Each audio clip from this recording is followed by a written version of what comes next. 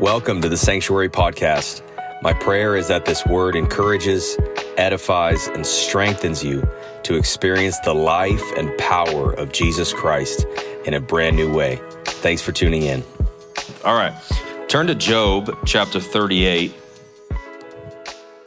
And before we start reading, so the Lord actually put on my heart several months ago to begin a podcast. And I don't really... I love other people doing that stuff, but I don't like doing that stuff.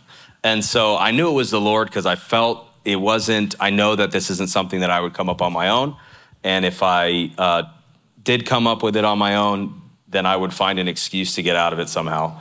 But I really feel this unction of the Lord to start this podcast. And so tonight is episode 1. Is that okay? And so we're going to record the podcast on Wednesday nights. And then also through the week, I'll be hopefully being able to interview some people and we'll do some like 30-minute segments. But the Lord just dropped this title or this name of the podcast into my spirit driving a few weeks ago a few months ago now. And before he even told me to do the podcast, he just dropped the words, the sanctuary. And so I'm like, okay. And so I couldn't get this out. And then he's like, I want you to start a podcast and call it The Sanctuary. So that's what we're going to call it. So tonight is episode 1 of The Sanctuary. And he told me that, and I referenced Ezekiel 44:16, where it says, they shall enter my sanctuary, speaking of the sons of Zadok, and they shall come near my table to minister to me, and they shall keep my charge. What I love about the word sanctuary is it is a consecrated thing or place. The Hebrew definition of this is a consecrated thing or place. It means the hallowed part. It is a sacred or holy place. And so how many of you believe that we are this consecrated, holy, and sacred place unto our God? Amen. So we are this hallowed part, and we are the sanctuary. And so I'm praying in Jesus' name, if you guys will agree with me, that this podcast that we are starting will be a place that builds God's sanctuary, builds God's temple and kingdom on the earth. And we're just obeying him and seeing what he's doing. Amen. All right. You guys, is there a weight in here? Is it just me? Was worship extra weighty, or am I just feeling it today?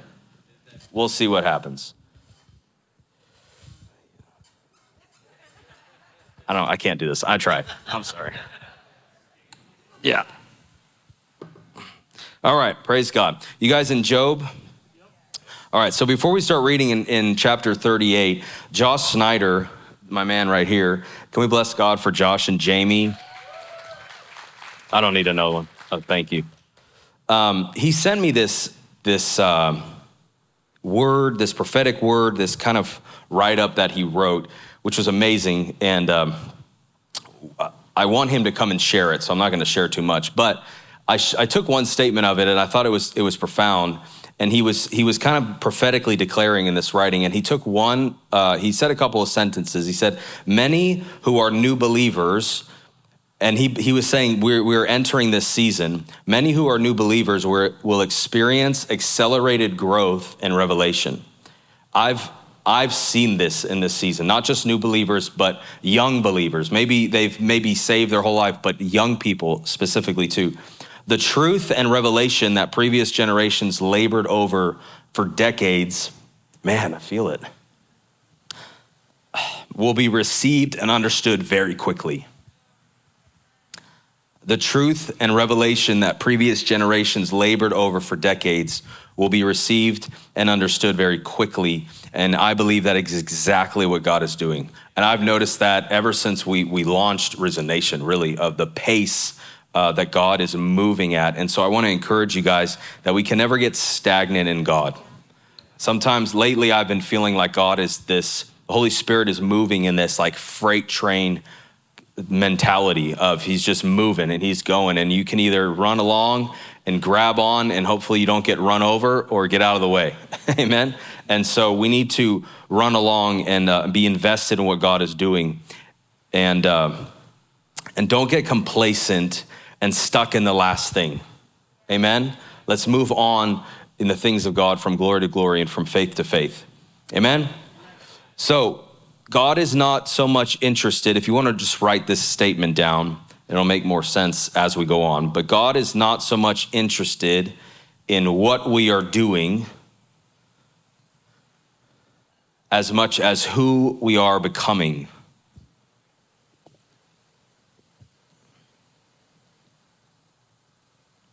God is not as much interested in what we are doing as much as whom we are becoming. And so in this season, I believe God is calling a people that are becoming more and more like him. And this is the purpose of this house, the mission of this house, the apostolic drive of this house that Pastor William has put in his place is a house that ministers to God, amen? The sons of Zadok in Ezekiel 44 that minister to the heart of God.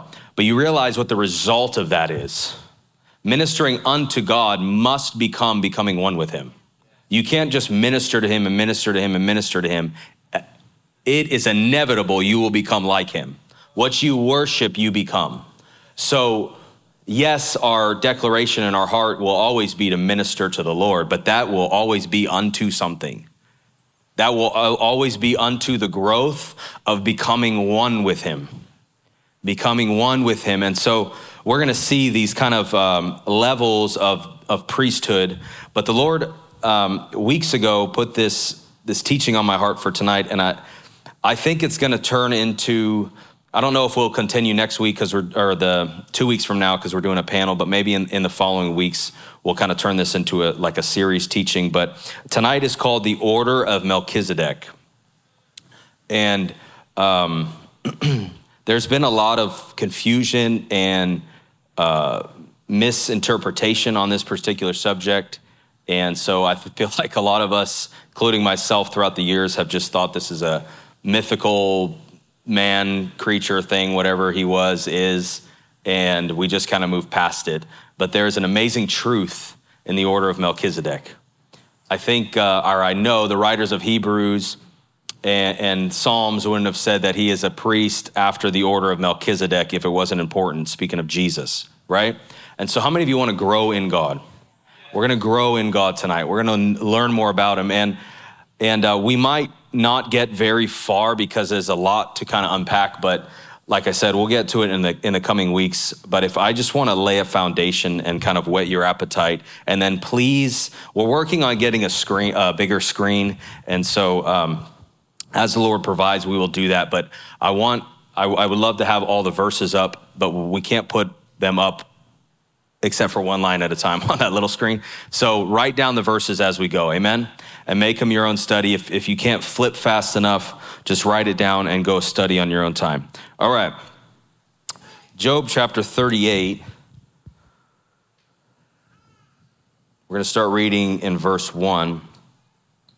And this is one of my favorite books of the Bible. Every time I read anything in Job, I get the Lord reveals something else that I hadn't seen before. But in chapter 38, in verse 1, I love how, if you read the previous chapters, it's basically Job's friends telling him what they think is wrong with him and what he did wrong. And it's basically the condemnation and the religion of those people that he had around him.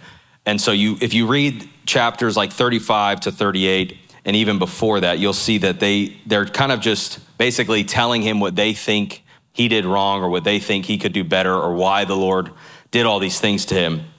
But I love this in 38 verse 1, how it says, the Lord answered Job. Because if you read the chapters before, like if you read 37, it was Elihu who was talking. It wasn't Job. So God just ignores the friends and he looks at Job. He answers Job. He just ignores all these people who are, we're not live stream, talking out of their butts and don't know what they're talking about and giving their opinions. And he answers Job out of the whirlwind. And in verse 2, he says, who is this who darkens counsel by words of knowledge? Now prepare yourself like a man, and I will question you, and you shall answer me. Where were you when I laid the foundations of the earth? Tell me if you have understanding. Who determined its measurements? Surely you know. Or who stretched the line upon it? To what were its foundations fastened? Or who laid its cornerstone when the morning stars sang together and all the sons of God shouted for joy? Now go to chapter 40, and we're going to read again in verse 1. Moreover, the Lord answered Job again. So if you read 38 to 40, God hasn't stopped talking. So that's why it says, moreover, he answered Job again. And he says to Job again, shall the one who contends with the Almighty correct him? He who rebukes God, let him answer it. Then Job said, which is a good answer before Almighty God, behold, I am vile. What shall I answer you? So Job's kind of shaking in his boots. I lay my hand over my mouth. Once I have spoken, but I will not answer.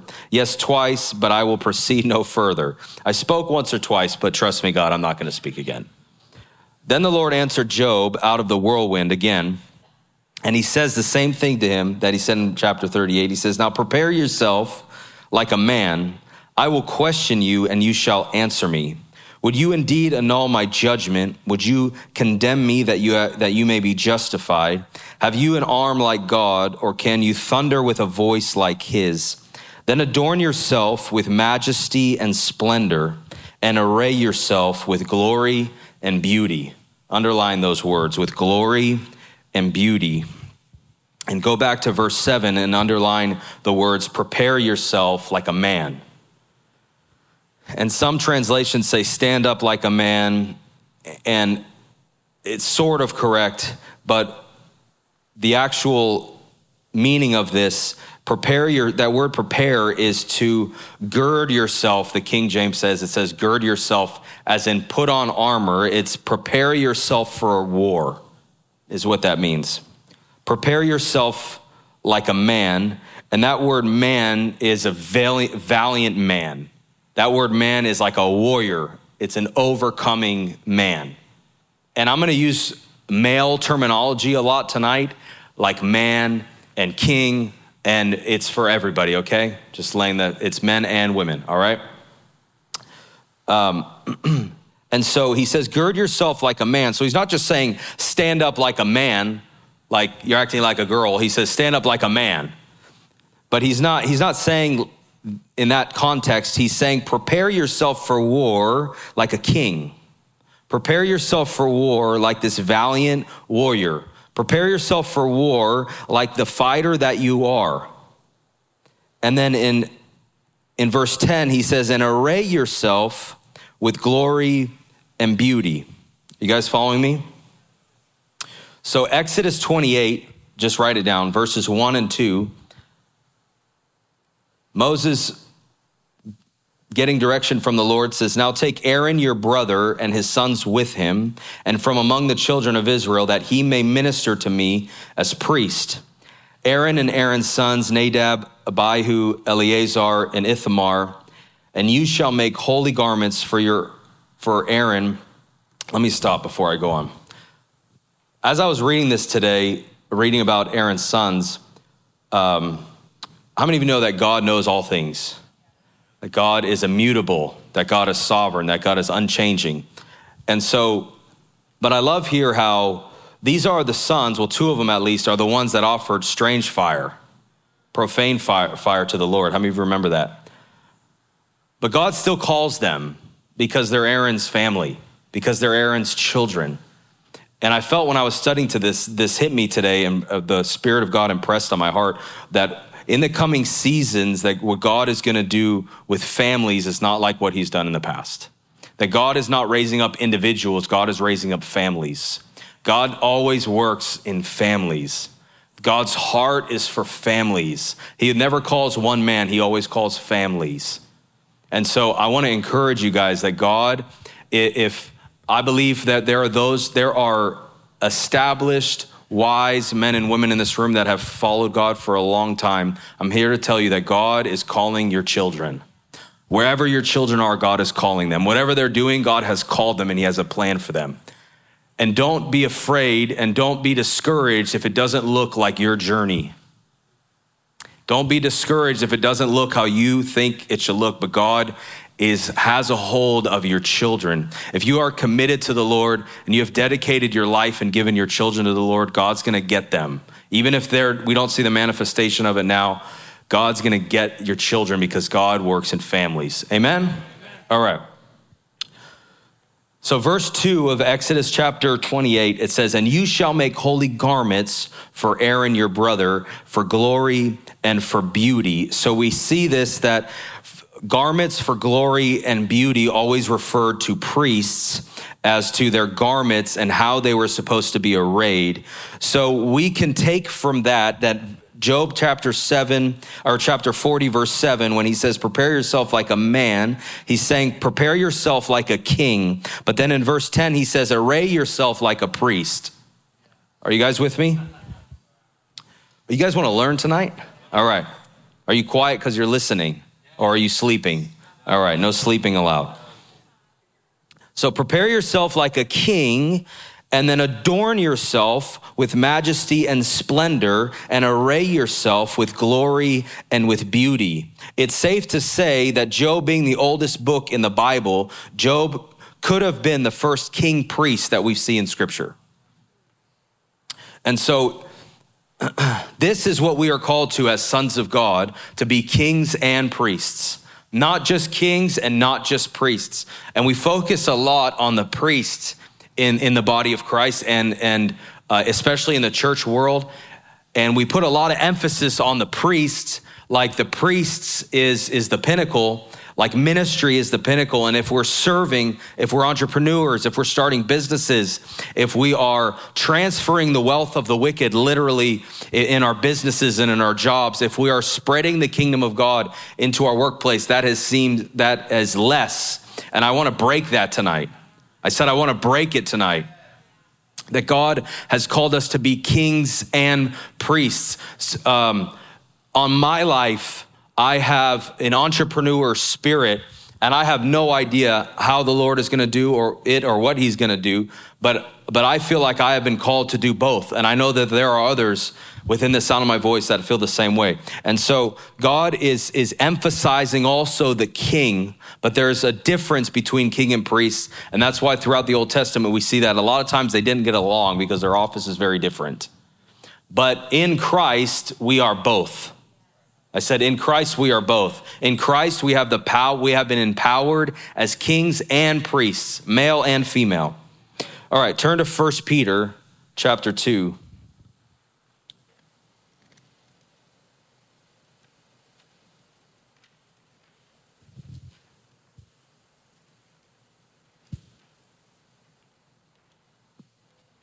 And like I said, this will kind of lead us into the weeks to come. But I'm so excited for these Bible studies. And I know that the Holy Spirit reveals himself to those that are diligent and those that are hungry. And is there anyone that's hungry tonight? Yes. All right. 1 Peter, I'm in the wrong book. 1 Peter chapter 2, let's start reading in verse 4. "Coming to him as to a living stone, rejected indeed by men, but chosen by God, and precious, you also as living stones are being built up a spiritual house, a holy priesthood, to offer spiritual sacrifices acceptable to God through Jesus Christ." So we are a spiritual house and a holy priesthood, to offer up spiritual sacrifices, that's our life, acceptable to God through Christ Jesus.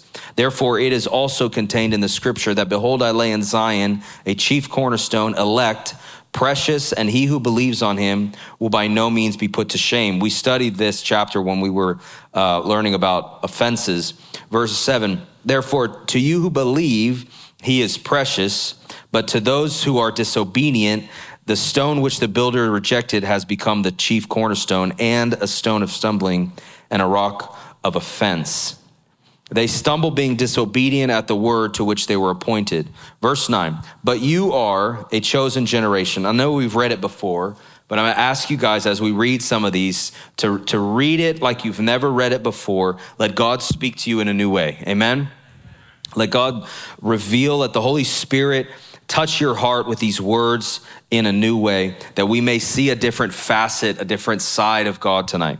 But you are a chosen generation, a royal priesthood, a holy nation. A royal priesthood is that's something that didn't exist in the Old Testament. So we skim through it because we've read it a lot. But a royal priesthood is like a paradox. It doesn't make any sense because you're either royalty, you're either a king as far as Old Testament, Old Covenant goes, or you're a priest. They never mixed. And so we see that a little bit as David, as a type of Jesus in the Old Testament. But as far as someone, there was only one person mentioned in the Old Testament that was both, that we'll get to. But you are a chosen generation, a royal priesthood, and a holy nation, his own special people. The Dialogue translation says, a people for a purpose, that you may proclaim the praises of him who called you out of darkness and into his marvelous light. The Passion Translation, hear this, of verse 9 says, but you are God's chosen treasure, priests who are kings, a spiritual nation set apart as God's devoted ones. He called you out of darkness to experience his marvelous light, and now he claims you as his very own. He did this so you would broadcast his glorious wonders throughout the world. It's so good. Somebody say amen. I'm going to read that again. But you are God's chosen treasure, priests who are kings, a spiritual nation set apart as God's devoted ones. He called you out of darkness to experience his marvelous light, and now he claims you as his very own. He did this so you would broadcast his glorious wonders throughout the world. So write this down. Kings and priests signify heaven and earth coming together in a people. They signify heaven and earth coming together. It's the heavenly power of the priest, but the earthly authority of the king.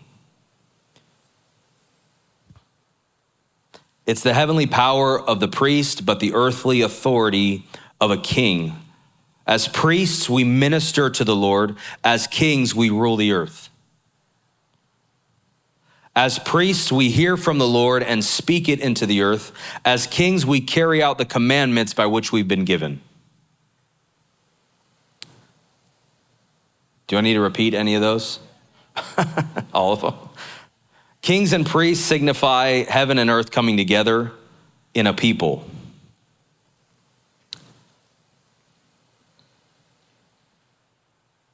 It's the heavenly power of the priest, but the earthly authority of the king. That's why God was Son of God and Son of Man. He came as 100% man and 100% God. As priests, we minister to the Lord, but as kings, we rule the earth. This is how we have to start thinking. I know this is like, in today's culture, this is like, I might as well be speaking Chinese.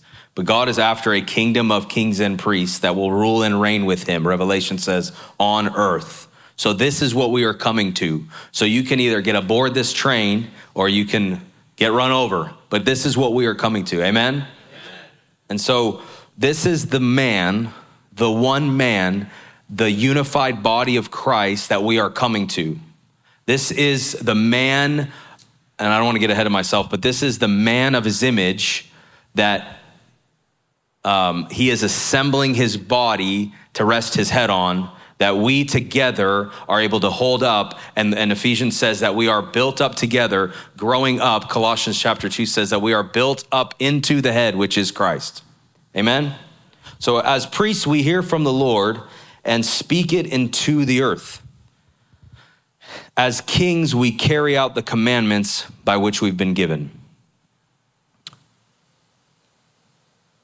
So Luke 2:52, and Jesus increased, it says, and Jesus increased after he mesmerized the scholars at 12 years old. It says he increased with wisdom and stature and in favor with God and man.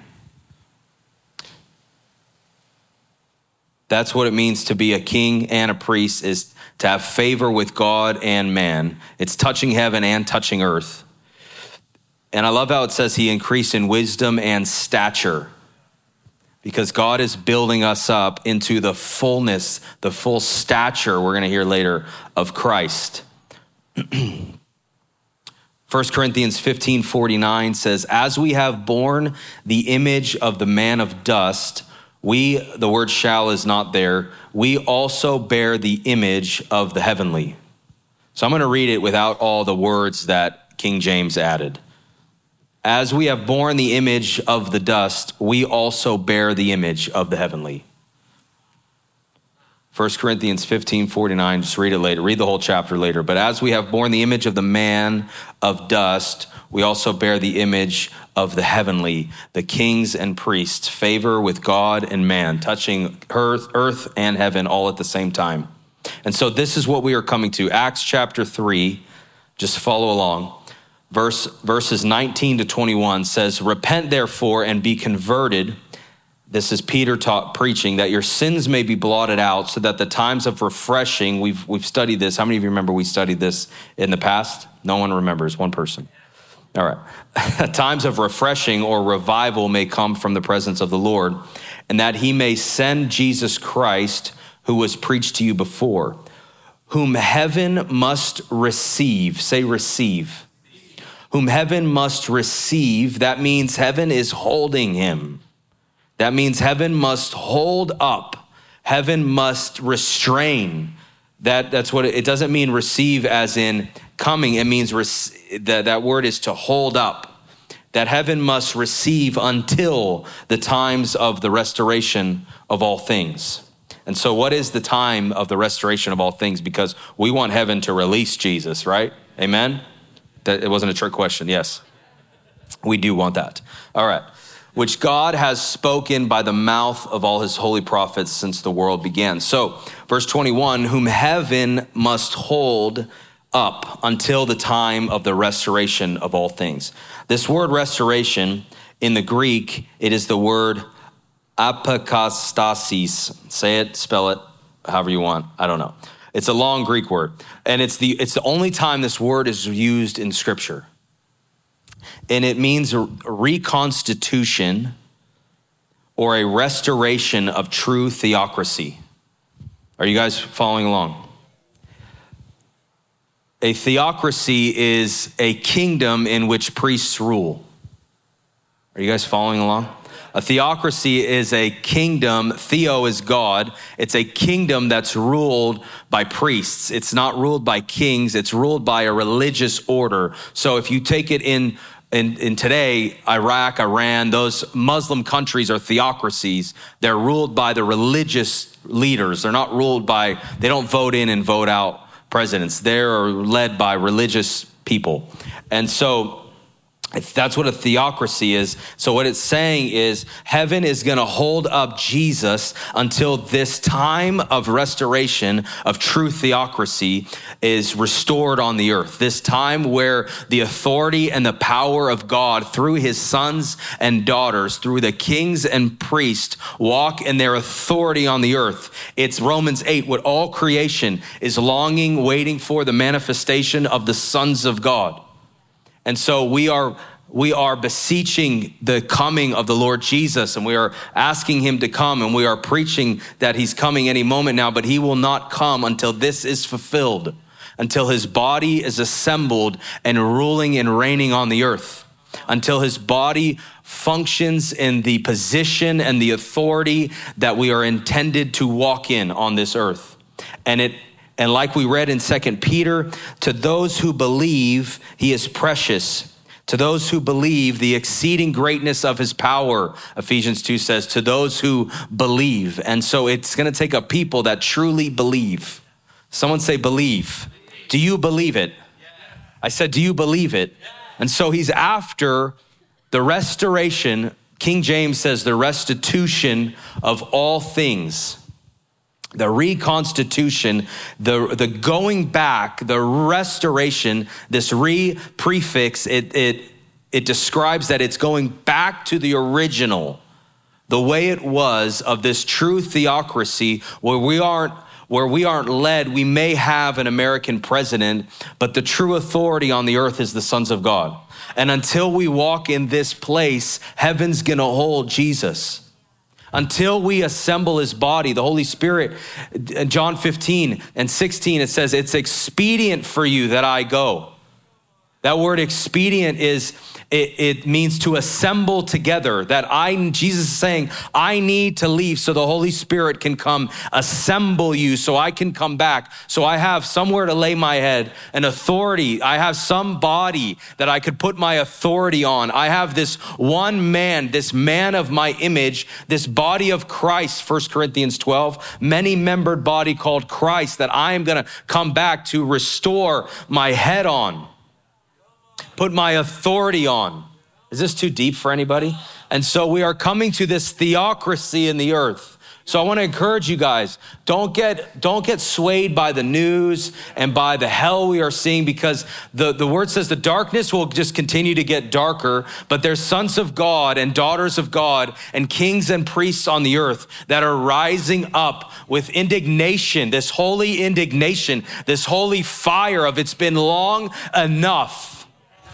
And we are gonna walk in our true authority. And I'm not saying we're gonna strap up AK-47s and fly a jet. It's a spiritual authority, because our kingdom is ruled, this earth is ruled by kingdoms of spirit. We're not ruled by flesh and blood. We're not fighting flesh and blood. We're fighting principalities and powers and spirits. And so we need to get our spirit right. And the American church is stuck in this pacifier mentality of just pacify me till I die. Pacify me and tell me I'm going to heaven. And pastors are treated like drug dealers. We come into church to get our fix, and we don't want to grow in God and walk in our natural God-given authority that we've been given in. And it requires a believing. That's why Jesus, all through his ministry, the word he used over and over and over again is believe. Almost every parable, believe, believe, believe, because it's really hard to believe it. That's why he's encouraging you to believe. It's so big. It's so vast. It's so amazing. God's plan from the ages, God's plan from the beginning for his bride, for his church. It's so incredible. It's hard to believe. That's why he said believe, to those who believe. If it was easy, he wouldn't be saying it over and over and over again. Revelation, to those who overcome. And so believing is a prerequisite to overcoming. You can't overcome anything until you believe who you are.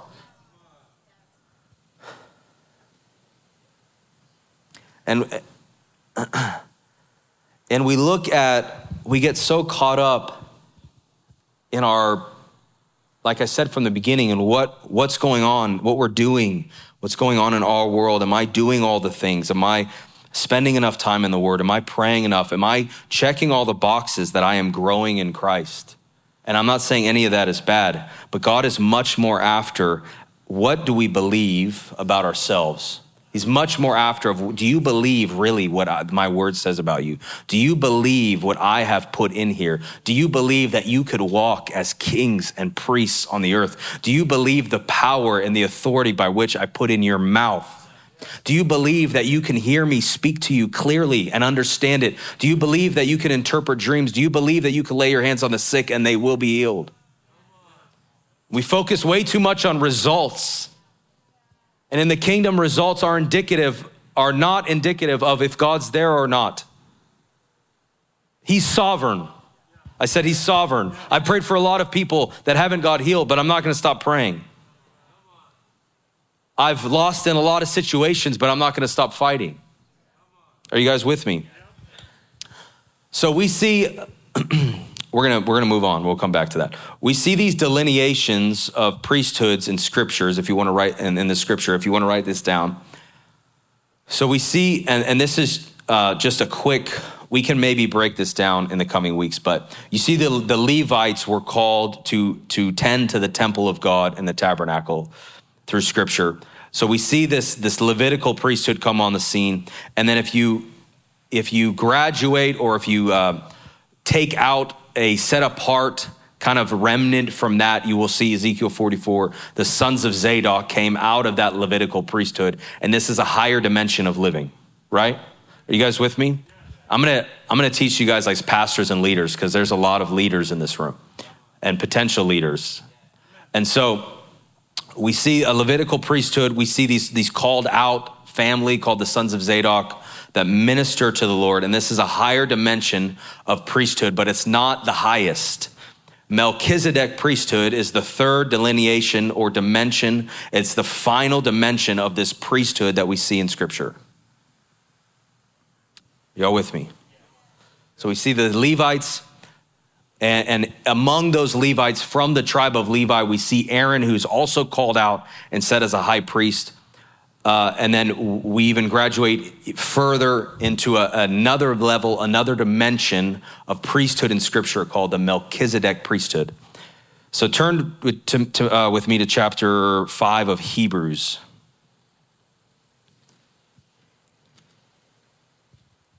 Do you guys want me to repeat that? Anything? Good. And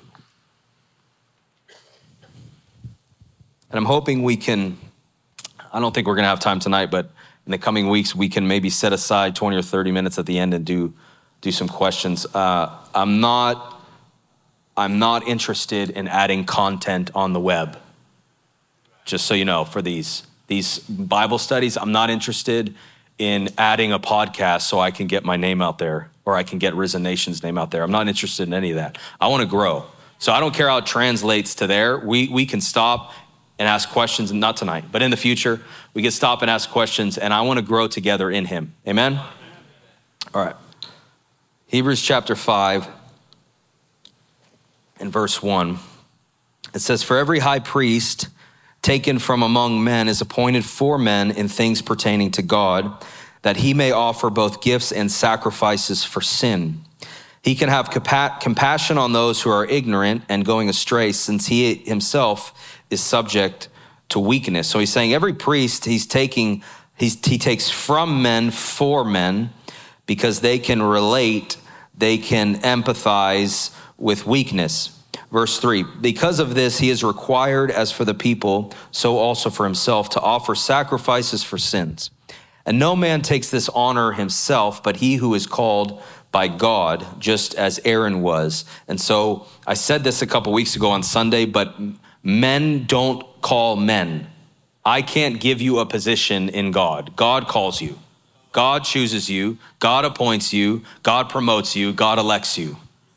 Amen? And so man can't choose you, elect you, and we've done a huge disservice to this in the church. And I heard this, well, I won't go down that road, but we've done a huge disservice by choosing people based on giftings.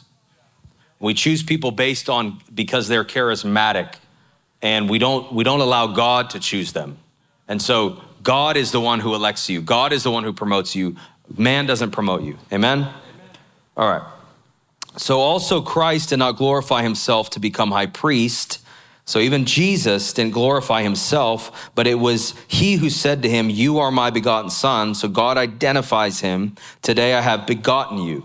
What I love about that is when Jesus gets baptized by John the Baptist, and I've said this before, but when Jesus gets baptized by John the Baptist in the Jordan, this is a first public declaration where God says from heaven, "This is my beloved son in whom I am well pleased." Up until that point, up until he was 30 years old, Jesus had to believe what the word said about him. Jesus had to study about himself in Scripture. Even when he was 12 years old, we use that example like he went and mesmerized the scholars, and he did. But if you read it carefully, he said he also asked them questions and listened to their answers.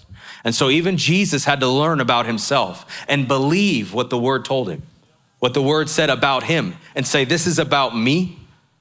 God didn't come to him and say, "You are my beloved son," until he was 30. So up until that point, he had to believe. So we have to believe what the word says about us.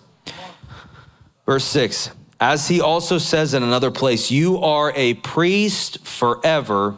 Can we say this together? "According to the order of Melchizedek, who in the days of his flesh, when he had offered up prayers and supplications with vehement cries and tears to him who was able to save him from death, and was heard because of his godly fear, though he was a son," speaking of Jesus, "yet he learned obedience by the things which he suffered. And having been perfected, he became the author of eternal salvation to all those who obey him, called by God as high priest according to the order of Melchizedek, of whom we have much to say and hard to explain since you have become dull of hearing.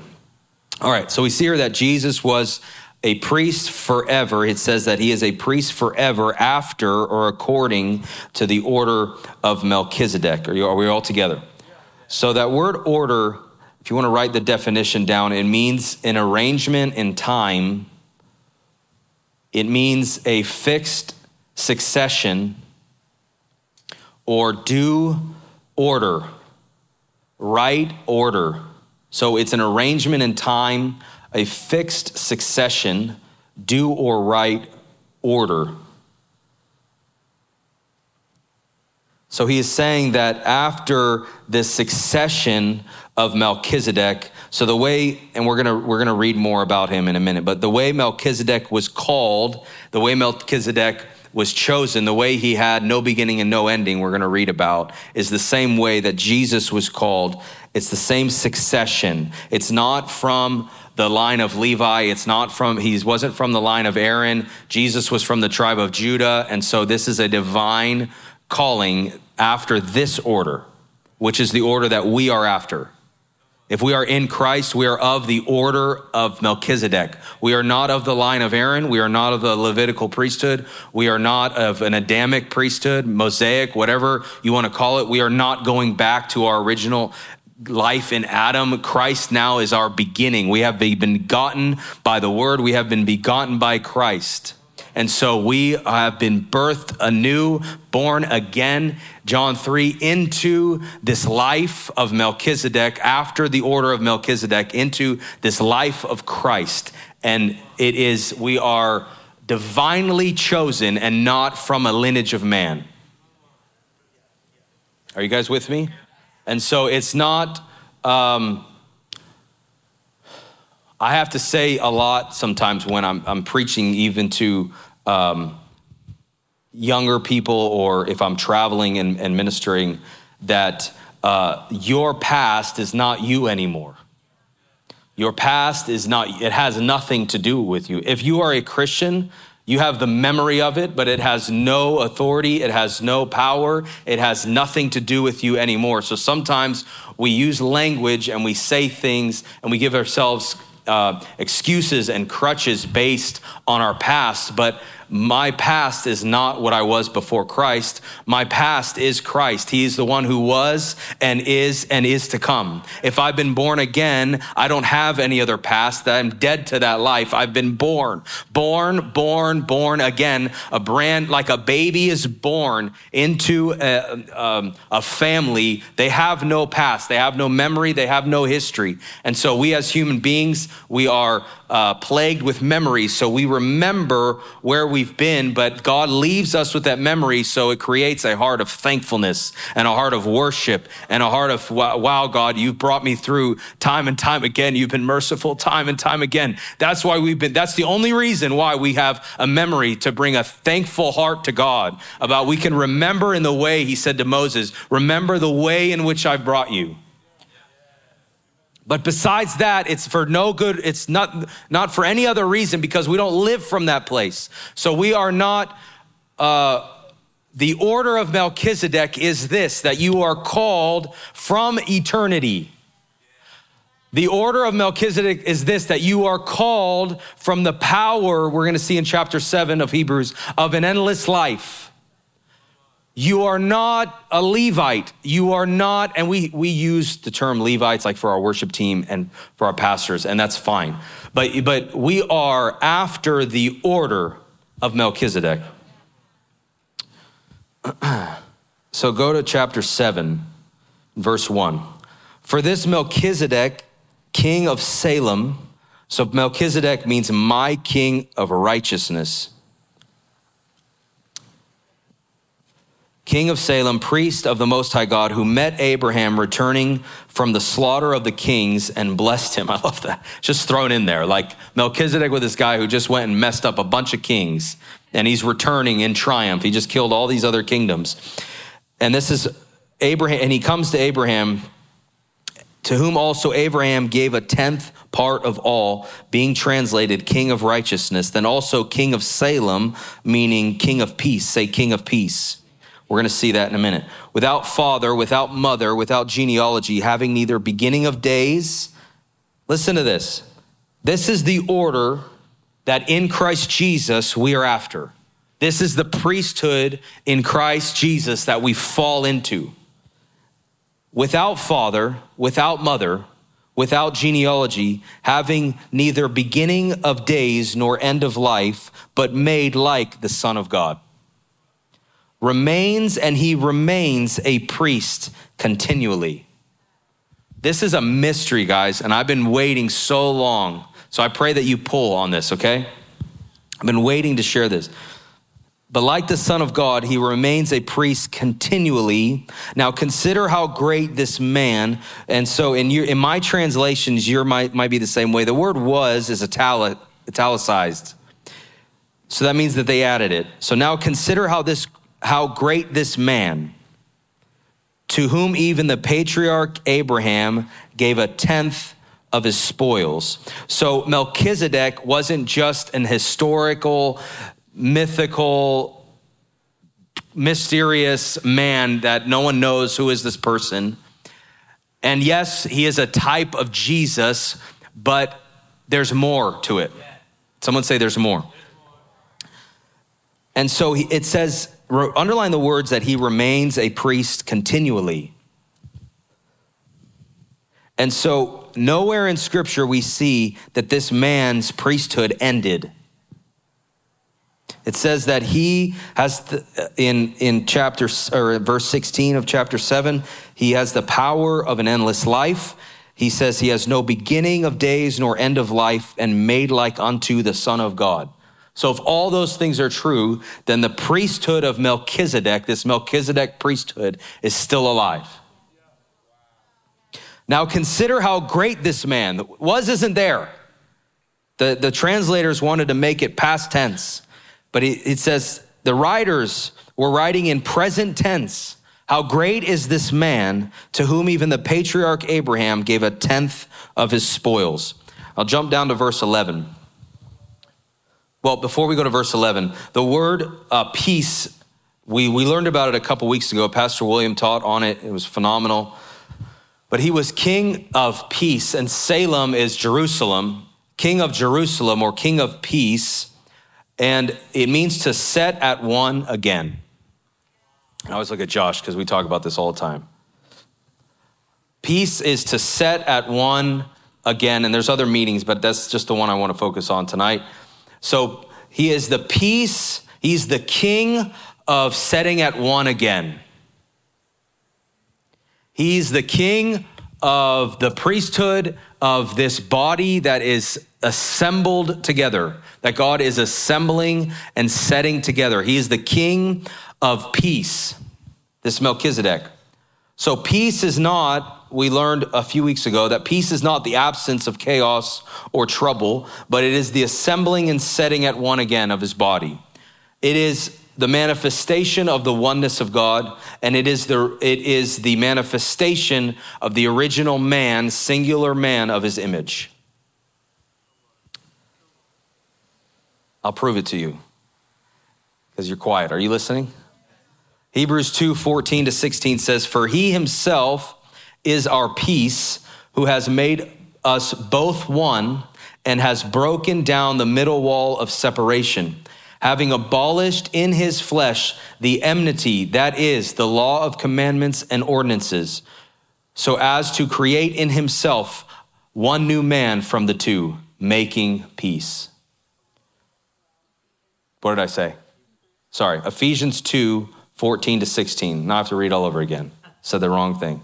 For he himself is our peace, who has made both one and has broken down the middle wall of separation, having abolished in his flesh the enmity. That's not enemy, that's hostility, opposition.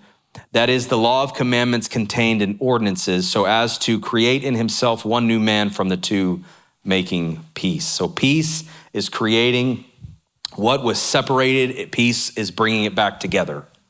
Are you with me? And that he might reconcile them both to God in one body through the cross, thereby putting to death the enmity the hostility or the opposition. So what's the enmity? Enmity. I don't know if I'm saying that right.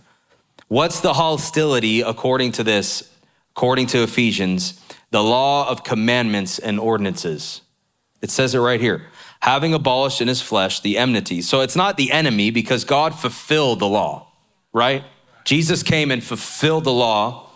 So, and he used the law, he just fulfilled it. So it's not the enemy, it's opposing, it's the opposition, it's hostile, but it's saying that is the enmity of this oneness, is the ordinances, the commandments of law. You guys with me? Just follow along. This is the enmity. This is what he put to death on the cross, is this separation of us and God. This is what he put to death on the cross, making peace, tearing the veil. This is the enmity. This is the opposition and the hostility that he ended. And we function in religion like it's still there, and he ended it. There is no separation between us and Jesus. We are one. He has tore the veil. I said he has tore the veil.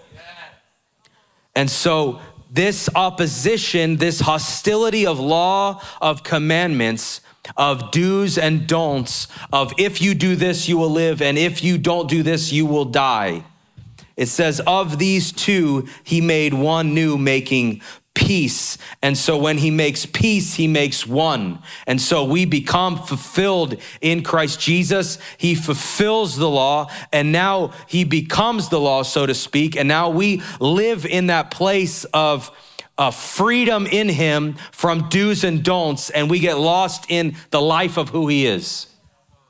This is what peace is. We get lost, or we get freed from the prison of religion, and by his oneness, we get set free by the love and by his peace, by his life. When you become baptized in the life of Jesus, the word says, you don't need the do's and don'ts, because now we have the mind of Christ. 1 Corinthians 2 tells us we have the mind of Christ. Not we are going to get, not we are going to attain one day, but we have the mind of Christ. And so why do I need a law if I have the mind of Christ? The only thing law does is it separates God and me in my mind. The only thing the commandments and ordinance do is make two. And he said, of two, I've made one new man. So we're going to talk about this one new man. Ephesians 4:3, endeavoring to keep the unity of the faith the unity of the Spirit in the bond of peace. Ephesians 4:3. So peace is what keeps God's body together. It is the bond. It is the glue. Peace is the assembling. Peace is the oneness. Are we all together? So we're going to continue reading in Hebrews 7 and verse 11. Therefore, if perfection were through the Levitical priesthood, for under it the people received the law, what further need was there for another priest, or that another priest should rise according to the order of Melchizedek and not according to the order of Aaron?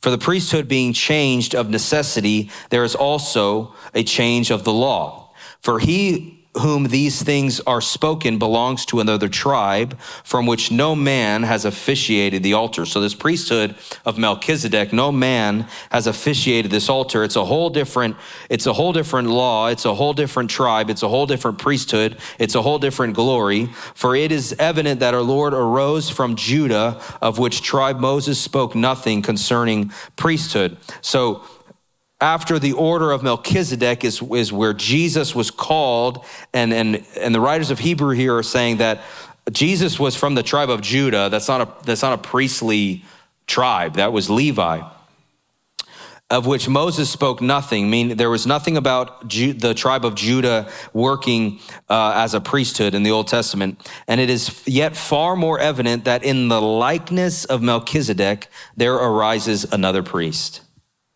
Little p, I find that interesting, who has come not according to the law of fleshly commandment, but according to the power, someone say the power of an endless life. For he testifies, you are a priest forever, according to the order of Melchizedek. For on the one hand, there is an annulling of the former commandment because of its weakness and unprofitableness. For the law made nothing perfect. On the other hand, there is the bringing in of a better hope through which we draw near to God. Somebody say amen. Amen. Oh, I'm going to keep reading. Sorry. Verse 20. Inasmuch as he was not made priest without an oath, for they have become priests without an oath, but he with an oath by him who said to him, the Lord has sworn and will not relent. He will not relent until this becomes manifest. You are a priest forever, according to the order of Melchizedek. By so much more, Jesus has become a surety of a better covenant. Also, there were many priests because they were prevented by death from continuing. But he, speaking of Jesus, because he continues forever, has an unchangeable priesthood. It's so powerful. So what is this priesthood? So I've said it before that your lineage is not Levitical. It's not Adamic. Your lineage is not where you've been, but in Christ, our lineage and our history are past. We become born from eternity. So in Christ, we have the power of an endless life. And that has nothing, well, I guess it has something to do with dying and going to heaven, but that is not what it's about. The power of an endless life is something to be lived, is something to be assured in. It's something to stand in now. This is a now thing. This is not one day when we die, we're going to enter into eternity. We are in eternity now.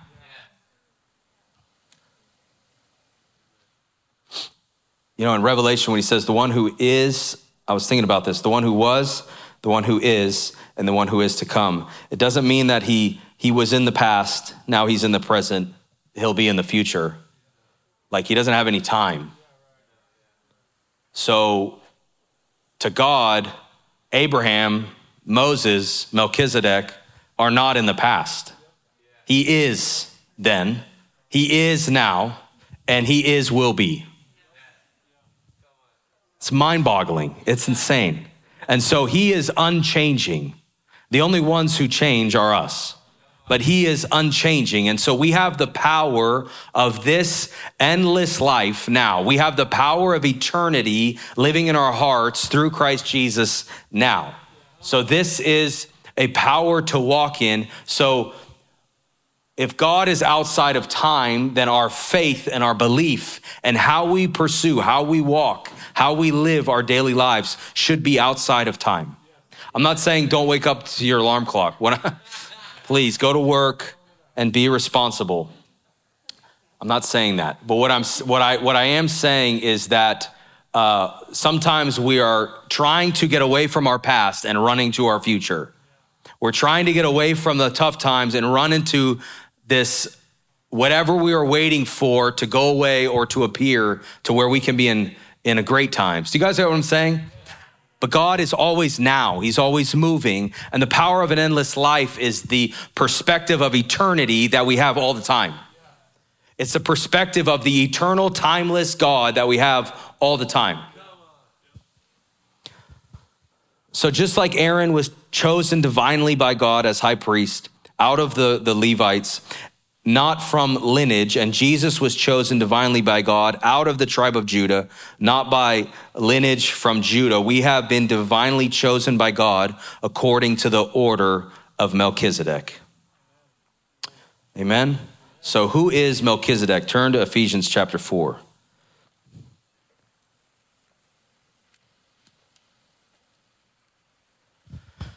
And I'm almost done. We are gonna, I'm gonna purposely stop at a certain point because we're gonna have to take some time on this. But are you guys tracking with me tonight?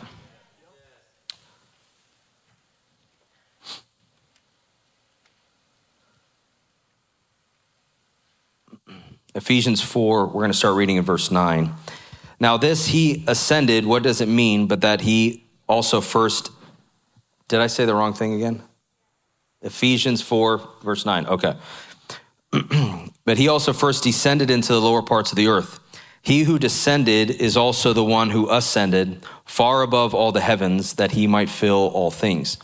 And he himself, someone say himself, he himself, he gave some apostles and some prophets and some evangelists and some pastors and some teachers. Can I say something that might be offensive? And please, if you think I'm talking about me, please just don't think that. I'm not talking about myself, I guarantee you.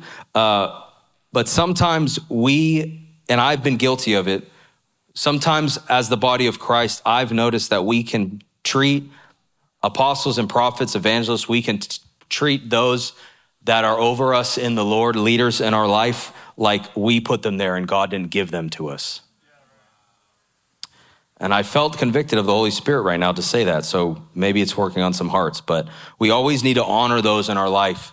Elders, leaders, those are that God has appointed to lead us into Christ. Like Paul said, follow me as I follow Christ. And it has nothing to do with the pastor. It has to do with the one that's in the pastor. It has nothing to do with the evangelist. It has to do with the one that's in the evangelist. It has nothing to do with the apostle or whatever the person. It has to do with Christ in that person. And so we always must receive those that God has sent because he gave them to us. He gave them to the body. It says he himself gave. So we don't hire them. We don't appoint pastors and teachers because they are charismatic. We don't appoint them because they can bring crowds. We don't appoint them because we like them. And as soon as we don't like them or we disagree with a teaching, we go to a different church because that is saying that, God, you gave me the wrong one. Or God, what you gave me is not good enough because God gives them. All right. Verse 12, for the equipping of the saints, for the work of the ministry, for the edifying of the body of Christ. I feel like we could, quote this from memory now, but I want you to see one thing. Till we all come, say we all, to the unity of the faith and of the knowledge of the Son of God. So when there is a unification of faith, there is also a knowledge of the Son of God. Not a knowledge about the Son of God, but it's a knowledge of the Son of God, that we begin to carry his mind.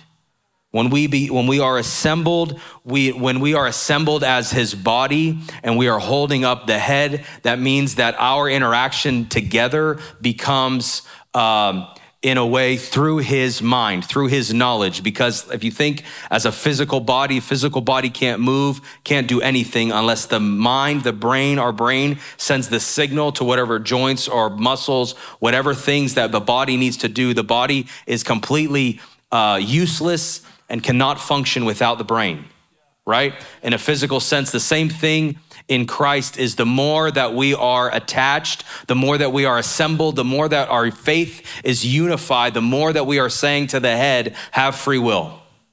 The more that we try to do things by our own way, we are restricting the flow of the power from the mind of Christ to the body.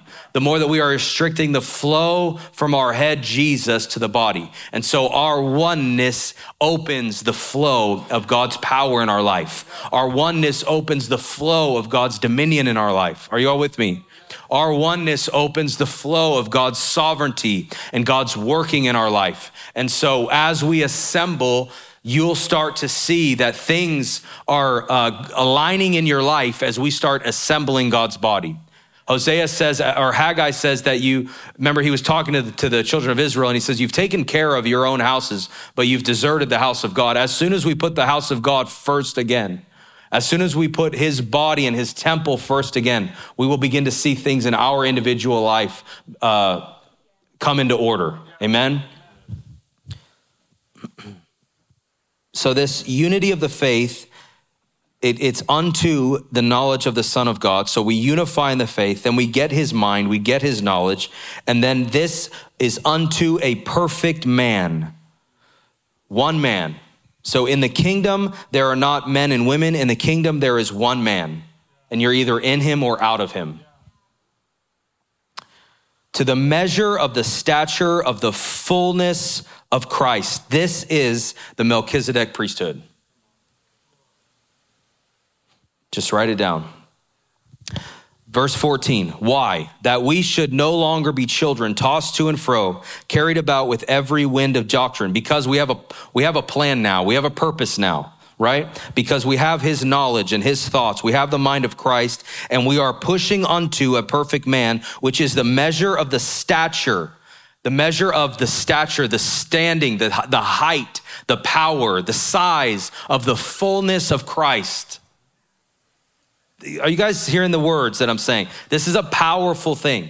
This is not to be taken haphazardly. This is the fullness of Christ in bodily form. One perfect man, the order of Melchizedek. So Melchizedek is not just, this is going to hurt some religion, but the Melchizedek is not just a picture of Jesus. The Melchizedek priesthood is a picture of Jesus' head over a body, Christ, making one man of two. He made one new man, a head and a body, the order of Melchizedek, and kings and priests he uses to assemble this. Is this too deep for you? But speaking the truth in love, well, let me say 14 again, so this is why, that we should be no longer children tossed to and fro and carried about with every wind of doctrine by the trickery of men in the cunning craftiness of deceitful plotting, but speaking the truth in love may grow up in all things into him. So this is what it is. We grow up in all things and we're growing up into him, into our head, which is Christ.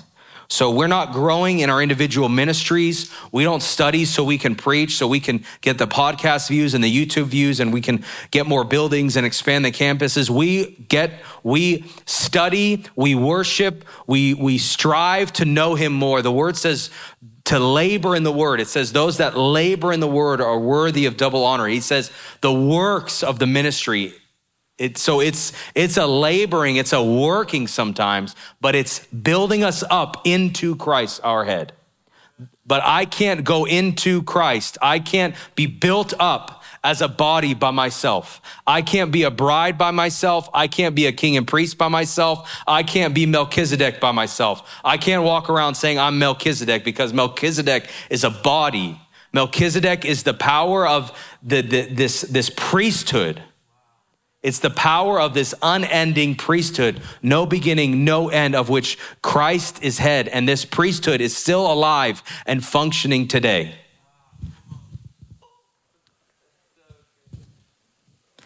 It never ends. But speaking the truth in love may grow up in all things into him who is the head, Christ Jesus, from whom the whole body, joined and knit together from what every joint supplies according to the effective working by which every part does its share, causes growth of the body for the edifying itself in love. Someone say in love. This is how we are built. This is how we are edified. This is how we grow. It's love. Love is the glue. 1 John says that his love has perfected us. That is completed us. Assembled us. His love has completed us. So the love is what causes us to grow. So the Melchizedek priesthood is made up of many kings and priests, but together we are one man, Jesus Christ, our head and great high priest. So the world started with one man. God sent his son as a man, and there is still another man that's going to rule and reign with Jesus on the earth. And he is one body. Hosea 1:11, then the children of Judah and the children of Israel shall be gathered together. This is Hosea 1:11. They shall be gathered together and appoint for themselves one head. So what is the likeness of Melchizedek, like Hebrews 17:16 or Hebrews 7:16 says? It says the likeness of Melchizedek. So that is the fullness of Christ bodily. It is the fullness of the stature of Christ. And it's Jesus reconciling all things to himself. How many of you remember in Colossians 1 when he says, for it pleased the Father in verse 17 that in him all the fullness should dwell, and by him to reconcile all things to himself. By him, whether things on earth or things in heaven, having made peace, there it is again, through the blood of the cross. And you, verse 21, who were once alienated and enemies in your own mind by wicked works, yet now has he reconciled. Someone say reconciled. In the body of his flesh. Reconciled means to make the same. If in an accounting term, you are reconciling bank accounts, you are making them the same. He has reconciled in the body of his flesh. He has made the same in the body of his flesh through death to present you holy, blameless, and above reproach. That means unaccusable in his sight. It's really good news. You guys ought to be happy. You look a little bit depressed.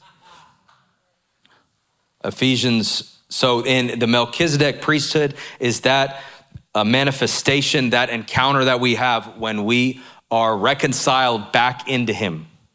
So Ephesians 1, flip back just a page. And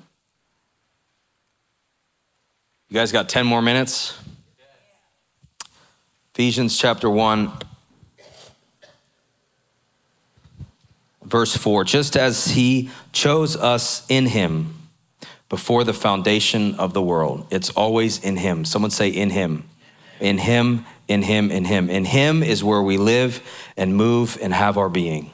Acts says, Colossians 1 says, in him all things consist. And so this priesthood is a life lived in him.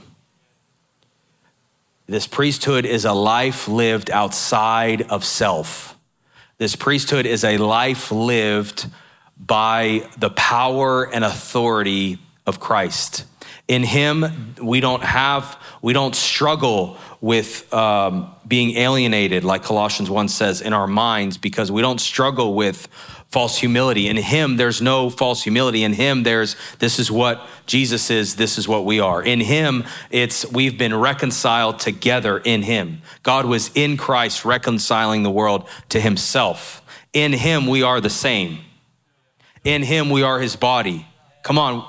In him, we have his power, his glory, his authority, and his dominion. In him, we are kings and priests. In him, we are kings and priests forever after the order of Melchizedek. It's all in him. So if we can function from the mindset of in him, it takes me out of the picture, and that's why I can boldly get up here and say stuff to him, like this crazy stuff to you guys, because I'm in him. My life is hidden with Christ. I am a new creation. So for me to come up here and say that Costi is all these things without Christ is heresy. But in Christ, I can boldly approach, Hebrews says, the throne of grace. The veil has been torn. The separation has been torn. The flesh has been torn of Jesus, that we may enter in to the same life of flesh, that the life of Jesus, 1 Corinthians says, may be manifest in our mortal flesh. We think we have to become a spiritual being to attain this, but he wants it to become manifest in our mortal flesh. The order of Melchizedek. Melchizedek is a man that is a many-membered body that is alive and well, and heaven, Acts chapter 3, will hold Jesus until this man is revealed and rule and reign on the earth. And then our head will come and be assembled, Jesus with his body.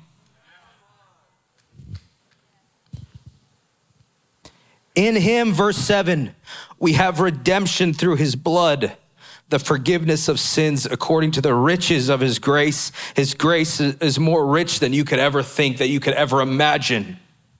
His grace never ends. His grace is like an overflowing ocean, billows and billows, waves, Psalm says. His grace is overflowing, overwhelming. You can't get your head up fast enough to breathe. You drown in his grace. It's unending, unstoppable. It's fierce. It's glorious. Nothing can stop it or change it. Can I get some help on the keys, Aaron? Verse 10, that in the dispensation of the fullness of times, he might gather together, someone say in one, all things in Christ, both which are in heaven and are on the earth. in him. In him is through this whole chapter. In him also we have an obtained inheritance. In him all things are being assembled together in Christ, in heaven and earth. It's not just on the earth. He's assembling his body, spiritual, because we are not natural beings having a spiritual experience, right? We've heard this. We are spirit beings having a flesh experience, having a natural human experience. And so this is not bound by our flesh. It's not bound by time. This priesthood is not bound by time. It's not bound by flesh. It's not bound by space.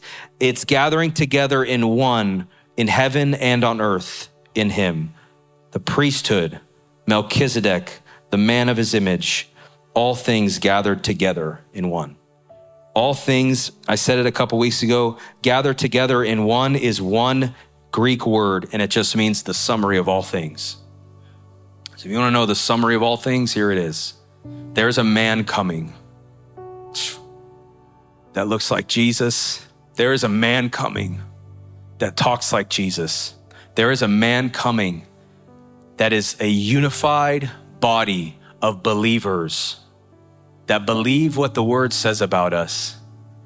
And we don't let religion change our language and change our words to make them feel better. But God is assembling this man, and his name is Melchizedek. And through this man, he will rule and reign on the earth. Revelation tells us through this man, this overcoming king and a priest, touching heaven and touching earth, the power of an endless life, the rule and the power of heaven and the authority also on the earth. God is assembling it all together. And on this man, he will have his way. He will rule and reign in their hearts. He will become their head. He will become their mind. He will become their thoughts. We are growing into the knowledge of, someone say of the Son of God. But there is a man that this world needs. And I'm looking at him. Male, female, white, black, old, young, Gen Z, Gen X, baby boomers, whatever other titles we want to give the generations. God is assembling this order of Melchizedek that even our Savior Jesus was after, that we are grafted into this order, and that we are not the line of our fathers. We are not of the line of Moses. We are not of the line of Adam. We have been divinely selected. Change all the rules. God says you can't be a priest unless you're from Levi. Changes all the rules. The Levites were to take care of the temple, but not necessarily go into the holy place. He takes Aaron from the tribe of Levi and he says, you're my high priest, divine. He says Jesus is not after this. He's after the order of Melchizedek. He's after the order of this king who slaughters other kings on earth, but he has the power of an endless life. And I'm going to divinely choose Jesus after this man. This is what we are growing up into. And I pray that as we go into the coming weeks, that the revelation, I want to encourage you guys to study this, that the Holy Spirit reveals to us what he's speaking. It's all over scripture, and it's not haphazard. It's not just there. We almost read it poetically because we've heard it so many times, and we have the same inflections on the word, and we read over stuff. This King of Peace will assemble his body. This King of Peace will be the body assembled on the earth, and he's coming to make peace. And by making peace, he's waging war on every principality. By making peace, he's waging war on every government. By making peace, he's waging war on Pride Month. He's waging war on the trans movement. He's waging war on it all. He came from the slaughter of kings. Jesus is waging war, and he's waiting for a body that will step up and be kings and priests in the earth. In the Old Testament, you read most of the time, the priests were subject to the kings. It wasn't the other way around. Jesus kind of flips this, but in the Old Testament, if the king didn't like a priest, or if the king didn't like a prophet, he could just execute him. And so we cower and we say, oh, I'm just a priest. I'm just a churchgoer. Just want to be friendly, want to love everyone. But the first time we hear about Melchizedek, he's coming from the slaughter of kings. And so God is restoring his theocracy back in the earth. And it's going to be through this man called Melchizedek. Somebody say amen. Stand to your feet. Revelation chapter 5. You don't have to turn there, just listen.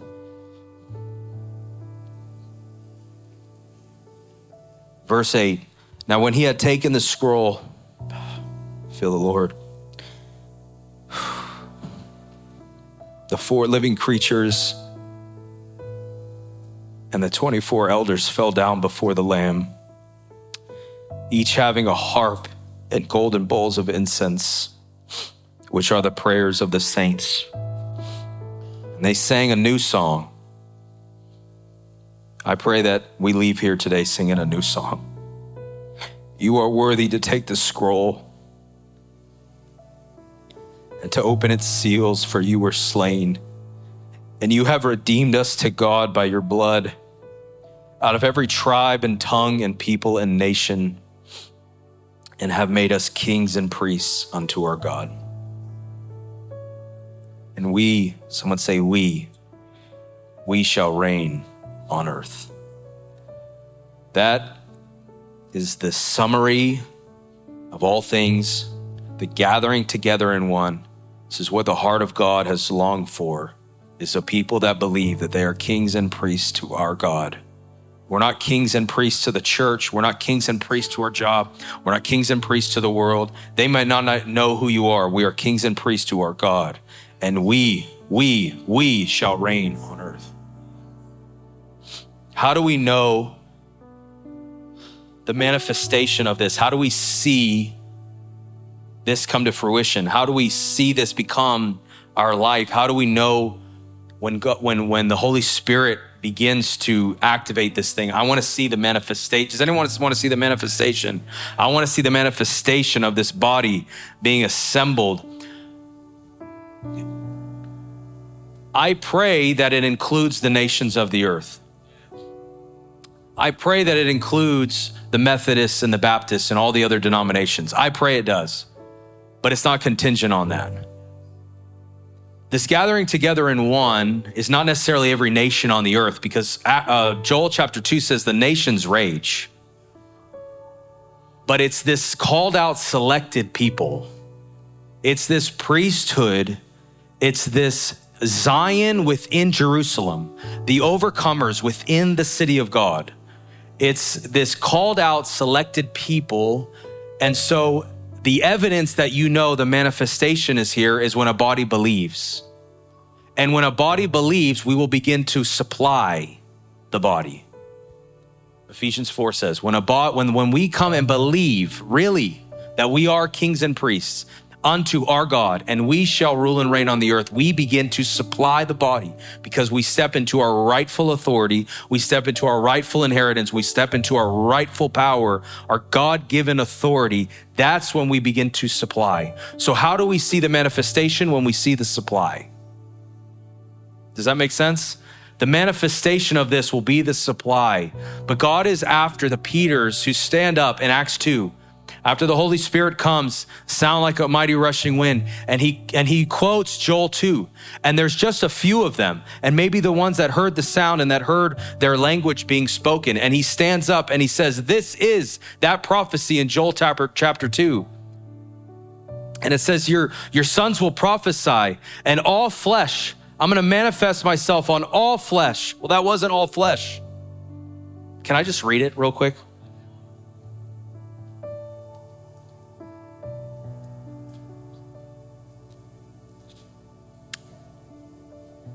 Peter gets up and he says, this is what was spoken by the prophet Joel. And it shall come to pass in the last days, says God, that I will pour my spirit on all flesh. So he's saying that this is the pouring out on all flesh, but all flesh is not there. So this Melchizedek priesthood, this gathering of this assembling of the body of God is not necessarily all flesh coming together and religions and tribes and denominations coming together. It's those standing up like Peter that's saying, this is that. This is the pouring out of the Holy Spirit. This is the time. It's the ones that are saying, I am a king and a priest now. It's the ones that are bold enough like Peter to stand up and say, he's living and breathing in me, and I have the power and authority that he's given me now, that my life is after the order of Melchizedek, the pattern and the succession of priesthood of Melchizedek, king and priest. That's how you'll know. That's what Zion is. It's those that believe. In the midst of the church, there's always an overcomer. Romans 11, if the first fruit is holy, the whole thing is holy. So I'm looking at the first fruits of God, I believe. Amen? And that is the man that God is assembling. Thanks for listening to this episode of the Sanctuary Podcast. Please check the episode notes for scripture references and notes from this particular teaching. Thanks again for tuning in.